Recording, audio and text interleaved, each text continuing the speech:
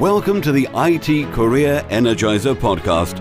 For anyone who wants to build and grow a career in IT, develop and improve your strengths and skills, be inspired and motivated by the successes of others, manage your career progression, and achieve your IT career goals. And now, your host, Phil Burgess. Welcome to episode 144 of the IT Career Energizer podcast. My guest on today's show is Richard Warburton. Richard is the co-founder of Opsyon.com and maintainer of the RTO Fix engine. He's worked as a developer in different areas, including developer tools, HFT, and network protocols. He has also written the book Java 8 Lambdas, which was published by O'Reilly. Richard is an experienced conference speaker, having spoken at dozens of events and sat on conference committees for some of the biggest conferences in Europe and the USA. He also holds a PhD in computer science from the University of Warwick. So Richard, can you expand on that brief introduction and tell us a little bit more about yourself? Something that's a bit different for perhaps me compared to a lot of other people's careers professionally is that I've often worked for myself or worked as a contractor, for example, or worked on different projects where I perhaps had a bit more control over the direction of that project. What I do at the moment, which is things that I really enjoy, I run a company called Opsyon, which I run with a friend of mine, Sadiq, who I've known a number of years. And Opsyon is a very low overhead continuous production profiling tool. So we help people understand and solve their performance problems by telling them what their software is actually really doing in their production system. So that's quite an interesting thing to be working on, as it's a business, a startup that we founded together. And I also work on various consulting engagements, so helping organizations improve the performance of their software. Yeah, and a lot of those engagements are related to people doing more, say, financial trading systems, things like that. People getting their systems to talk to exchanges, trading venues, and things like that. Yeah, I mean, we could go into a long conversation about the expansion of things like data and the need for performance. Is that the reason you got into this particular area? I think that what it is really more is an interesting space in terms of the technical problems that you get to solve there. I've always been a believer that there's a lot of really good work out there to be done on a lot of software projects that don't necessarily have a huge pushing the envelope technically aspect to them. And I think I would say most work falls into that line, but I've always been really keen on trying to find areas where you do get to push the envelope technology-wise in various forms. So that's the kind of reason that really attracted me to that kind of work. So Richard, can you share a career tip with the IT Career Energizer audience, one they perhaps don't know and should? If you get the opportunity, try and work with people who you can learn things from. I've been really fortunate, I would say, in my career in terms of working with a bunch of people who I've learned lots and lots of great things from. I've done some work with a guy called Martin Thompson, who's amazingly smart, really, really nice guy as well. And I've worked with a number of other people in the London area in the kind of Java space as well. Martin Verberg I've worked with previously, who's another guy who I learned a great amount from working with. I worked with Kirk Pepperdine for a while. He's another guy who I learned a huge amount from working with.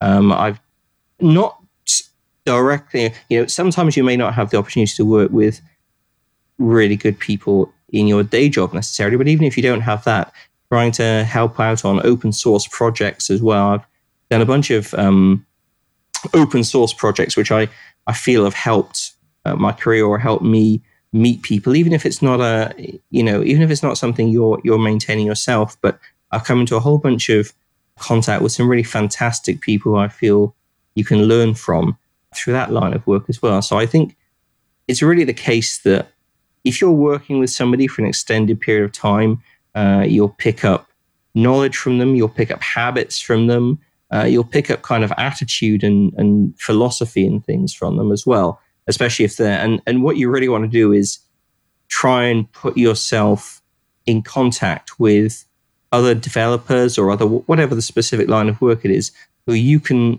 really learn things from and who will kind of help improve you professionally as well. I think that's always really important. Yeah, I totally agree with that. I think, yes, being able to surround yourself with people who give you different dimensions potentially that you can actually leverage can certainly make a difference to the way you can move your career forward. Absolutely. So, Richard, can you perhaps tell us about your worst IT career moment and what you learned from that experience? I tell you something that's quite funny is, if you've got the Windows operating system, if you're using Windows, it has this blue screen of death situation, right? I'm sure you must be familiar with it. Yeah, very much so. Yes. Very much so. I'm very, very much unfortunate. So, but what very few people know is that you can also get Mac OS to have a blue screen of death situation. Okay? Right. People don't encounter the Mac OS. I'm not sure what its name is. It's like to clarify as well, just as with everything else with Apple software, it's much prettier than the Windows blue screen of death. Okay. And the first day I was working for a company called jClarity, I was sitting there. I wrote a little bit of code just to do a small bit of change on this product that they were developing that had some. It was running a kernel module, and we had looked through the code. It looked good. I pushed it to our GitHub repository. CTO pulled it down, ran it on his laptop, and immediately did the blue screen of death effectively on his Mac OS laptop on pretty much the first piece of code I'd written for him. So I think that was a pretty bad first impression, I think, to give anyone. Thankfully, Martin was very understanding. He was more excited by the fact that this thing had happened, which he'd heard of theoretically could happen, but had never actually experienced himself until that point in time. So what did I learn from that? Well, I think there's a few things. Firstly, that when you have co-workers and colleagues who are supportive when you make mistakes, that can really help you move forward and not feel that it was a huge problem. You know, he just kind of laughed it off and we fixed the problem and moved on. I think the other thing as well that I learned from that, which is the kind of thing that, it sounds obvious and you always know it in your mind, or you always kind of should know it in your mind, but you don't really, a lot of problems kind of, I think, feel in software kind of revolve around this kind of thing, which is that sometimes you'll write software, your code will run in a certain environment or a certain situation, and you won't have fully considered the other situations in which that code might run. And I think it's always worth something to give some appreciation of, is that we often look at the golden path, shall we say, in code. We always look at the happy path, the scenario where you imagine it working, and perhaps don't give enough thought to, well, what are the other behaviors that kind of emerge from the situation when you don't really realize what are the scenarios that you haven't thought of that you can perhaps brainstorm or code a bit more defensively or test a little bit more thoroughly, or all sorts of things like that you can avoid making those mistakes with perhaps a little bit more thought. So I think that was a good takeaway there. Indeed. It's all the what ifs, isn't it? what could go wrong. Absolutely. And it's sometimes very hard to identify which of those what ifs are immediate problems that are high priority for you to solve. And sometimes very hard for you to, which of those things are just nice theoretical brainstormy ideas. But it's always good at least to have that thought as you're going through and writing code and trying to figure out, are there any what ifs I should be tackling? What's the worst that this could do? Yeah, exactly. Well, I mean, I must admit, I have never come across the blue screen of death for a Mac, so it's something I'll have to look out for. Yeah. Okay, so moving away from your worst moment, can you perhaps tell us about your career highlight or greatest success? Something I really remember being, at the time especially, very, very satisfied with and very, very happy with was finishing off and getting published a book with O'Reilly. It was Java 8 Lambdas. It was released just a little bit after Java 8 was officially released, but we got there roughly on schedule. And it was one of those projects where when you're writing a book, it's a very long-term project compared to a lot of other projects that you might engage in. It was best part of a year. I was working full-time pretty much throughout writing the book as well. So it was where I could find time here and there to get things progressed. But when you've got one of those projects that's building and building and building like that, it's often a little bit hard to see the light at the end of the tunnel. But when you finally get there, it feels really, really good that you've achieved the goal and finished off writing them. So I'd probably put that as a particular one that definitely comes to mind at the moment. I was very, very happy at the end to finish and complete the book and have it out there in the wild and have people reading it. And yeah, that was good. Do you get much feedback from your book in terms of people who've read it and want to be in contact with you? I do a little bit. It's because it was published about over 4 years ago now. I don't get that many people talking to me about it recently, but certainly around the time it was published, there were quite a lot of it's always great to receive feedback, positive or negative, but there was quite a lot of very nice positive things. You would periodically get somebody on Twitter just messaging you saying, or connecting on LinkedIn and saying, hey, I read your book, thanks a lot. It really taught me something, or mentioned some particular aspect. And that's really, really satisfying, I think, when you get that feedback from someone who's actually, A, you've made a difference and helped them understand something, and B, they've then taken the time on their behalf to say thank you for that. That's always great. Indeed. So, Richard, can you tell us what excites you about the future of the IT industry and careers in IT? It's just there's so much opportunity, I would say. So much opportunity. I mean, there's this phrase that I don't know if you've heard it. I think it originally comes from a venture capitalist, actually, which was software is eating the world. Yes. And in some ways, it's a scary time to be living through, but it's an amazing time to be living through if you're working in the industry. And you can see so many things just change around you. I mean, the weekend just passed. I went on holiday and I was in Vienna, which is a lovely city. And I was just discussing with some family members whilst I was there and just saying how much your ability to visit a city or go on holiday has changed in the last 10 years. It used to be that you had to intimately plan all the details out. You needed to take a whole bunch of books with you, maps with you. You're liable to get lost. Not anymore. Whip out your smartphone.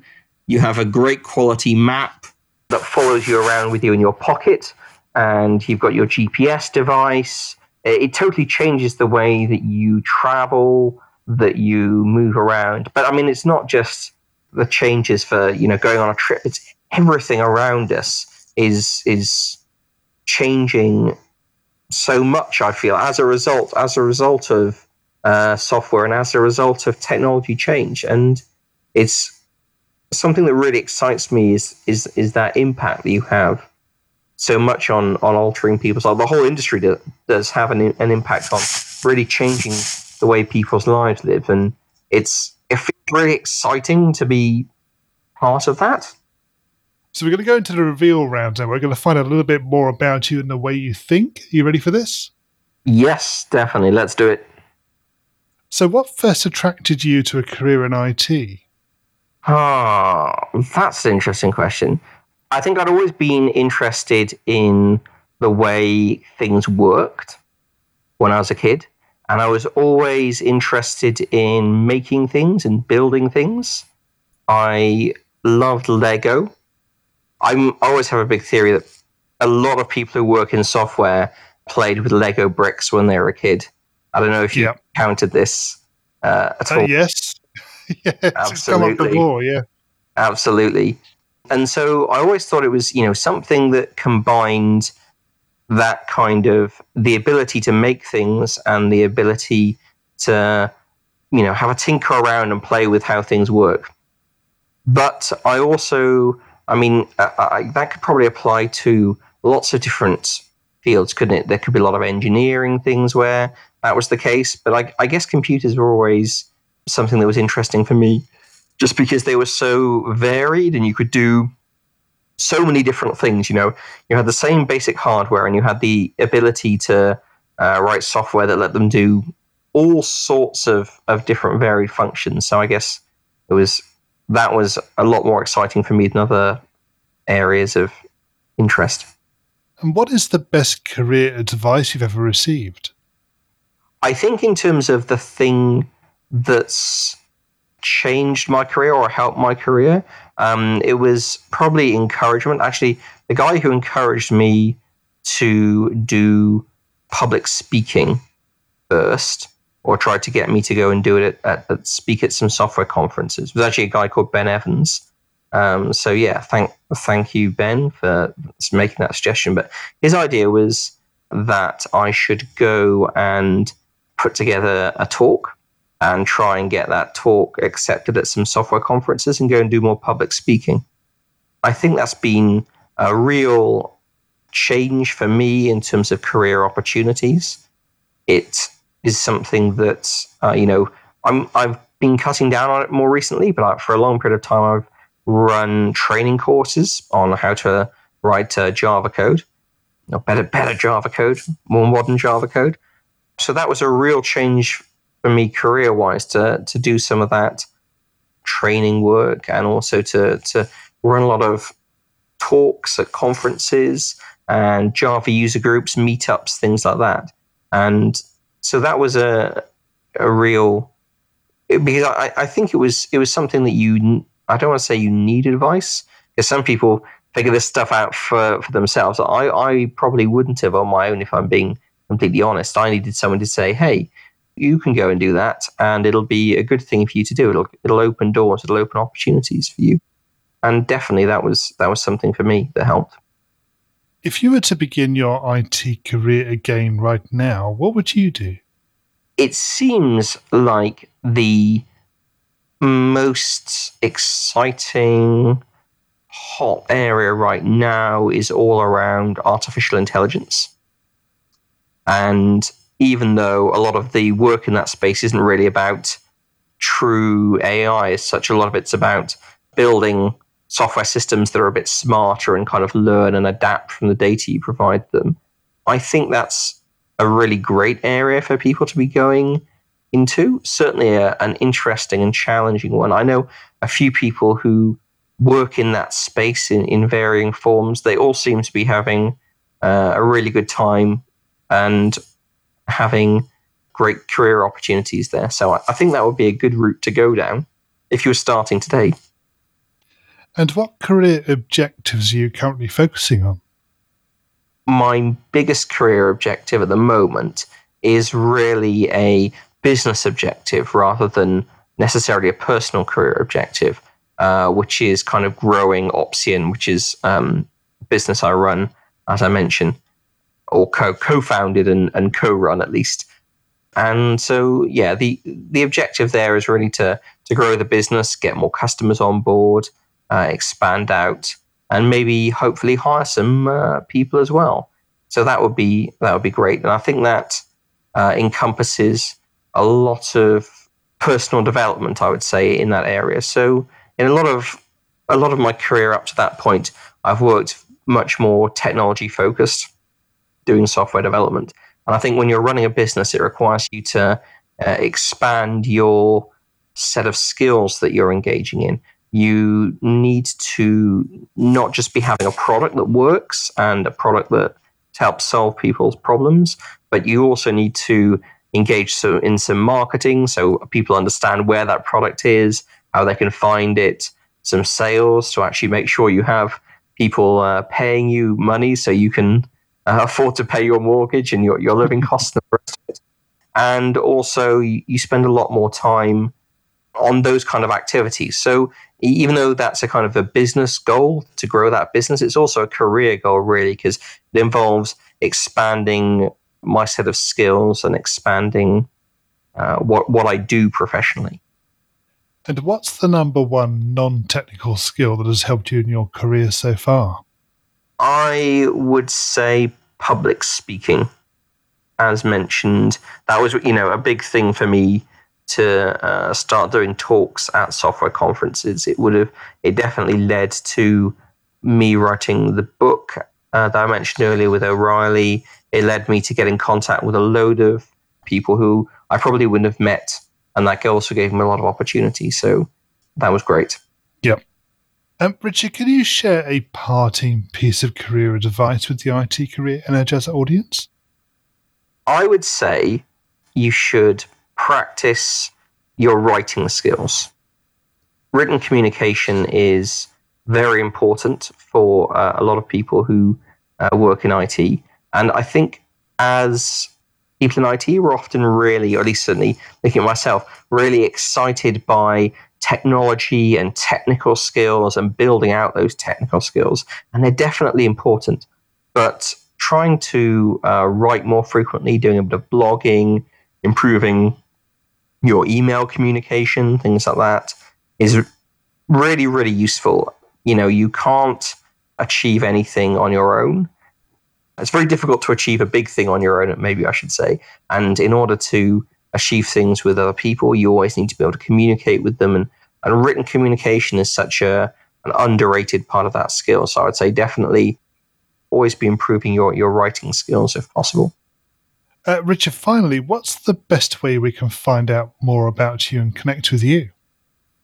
So I'm on Twitter, and my username on Twitter is Richard Warburton, because at the time I created that Twitter account, my name was too long for Twitter to allow as a username.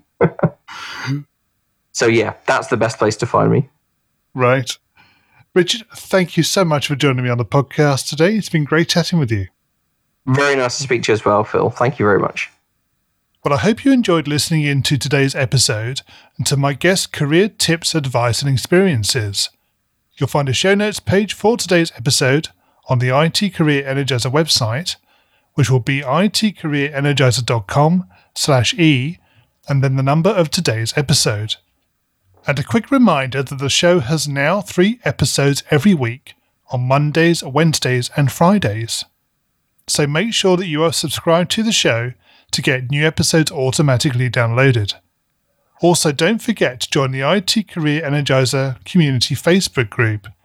You'll get to engage with other like-minded people, get to find out more about upcoming guests and other episodes, and can get involved in the future direction of the podcast.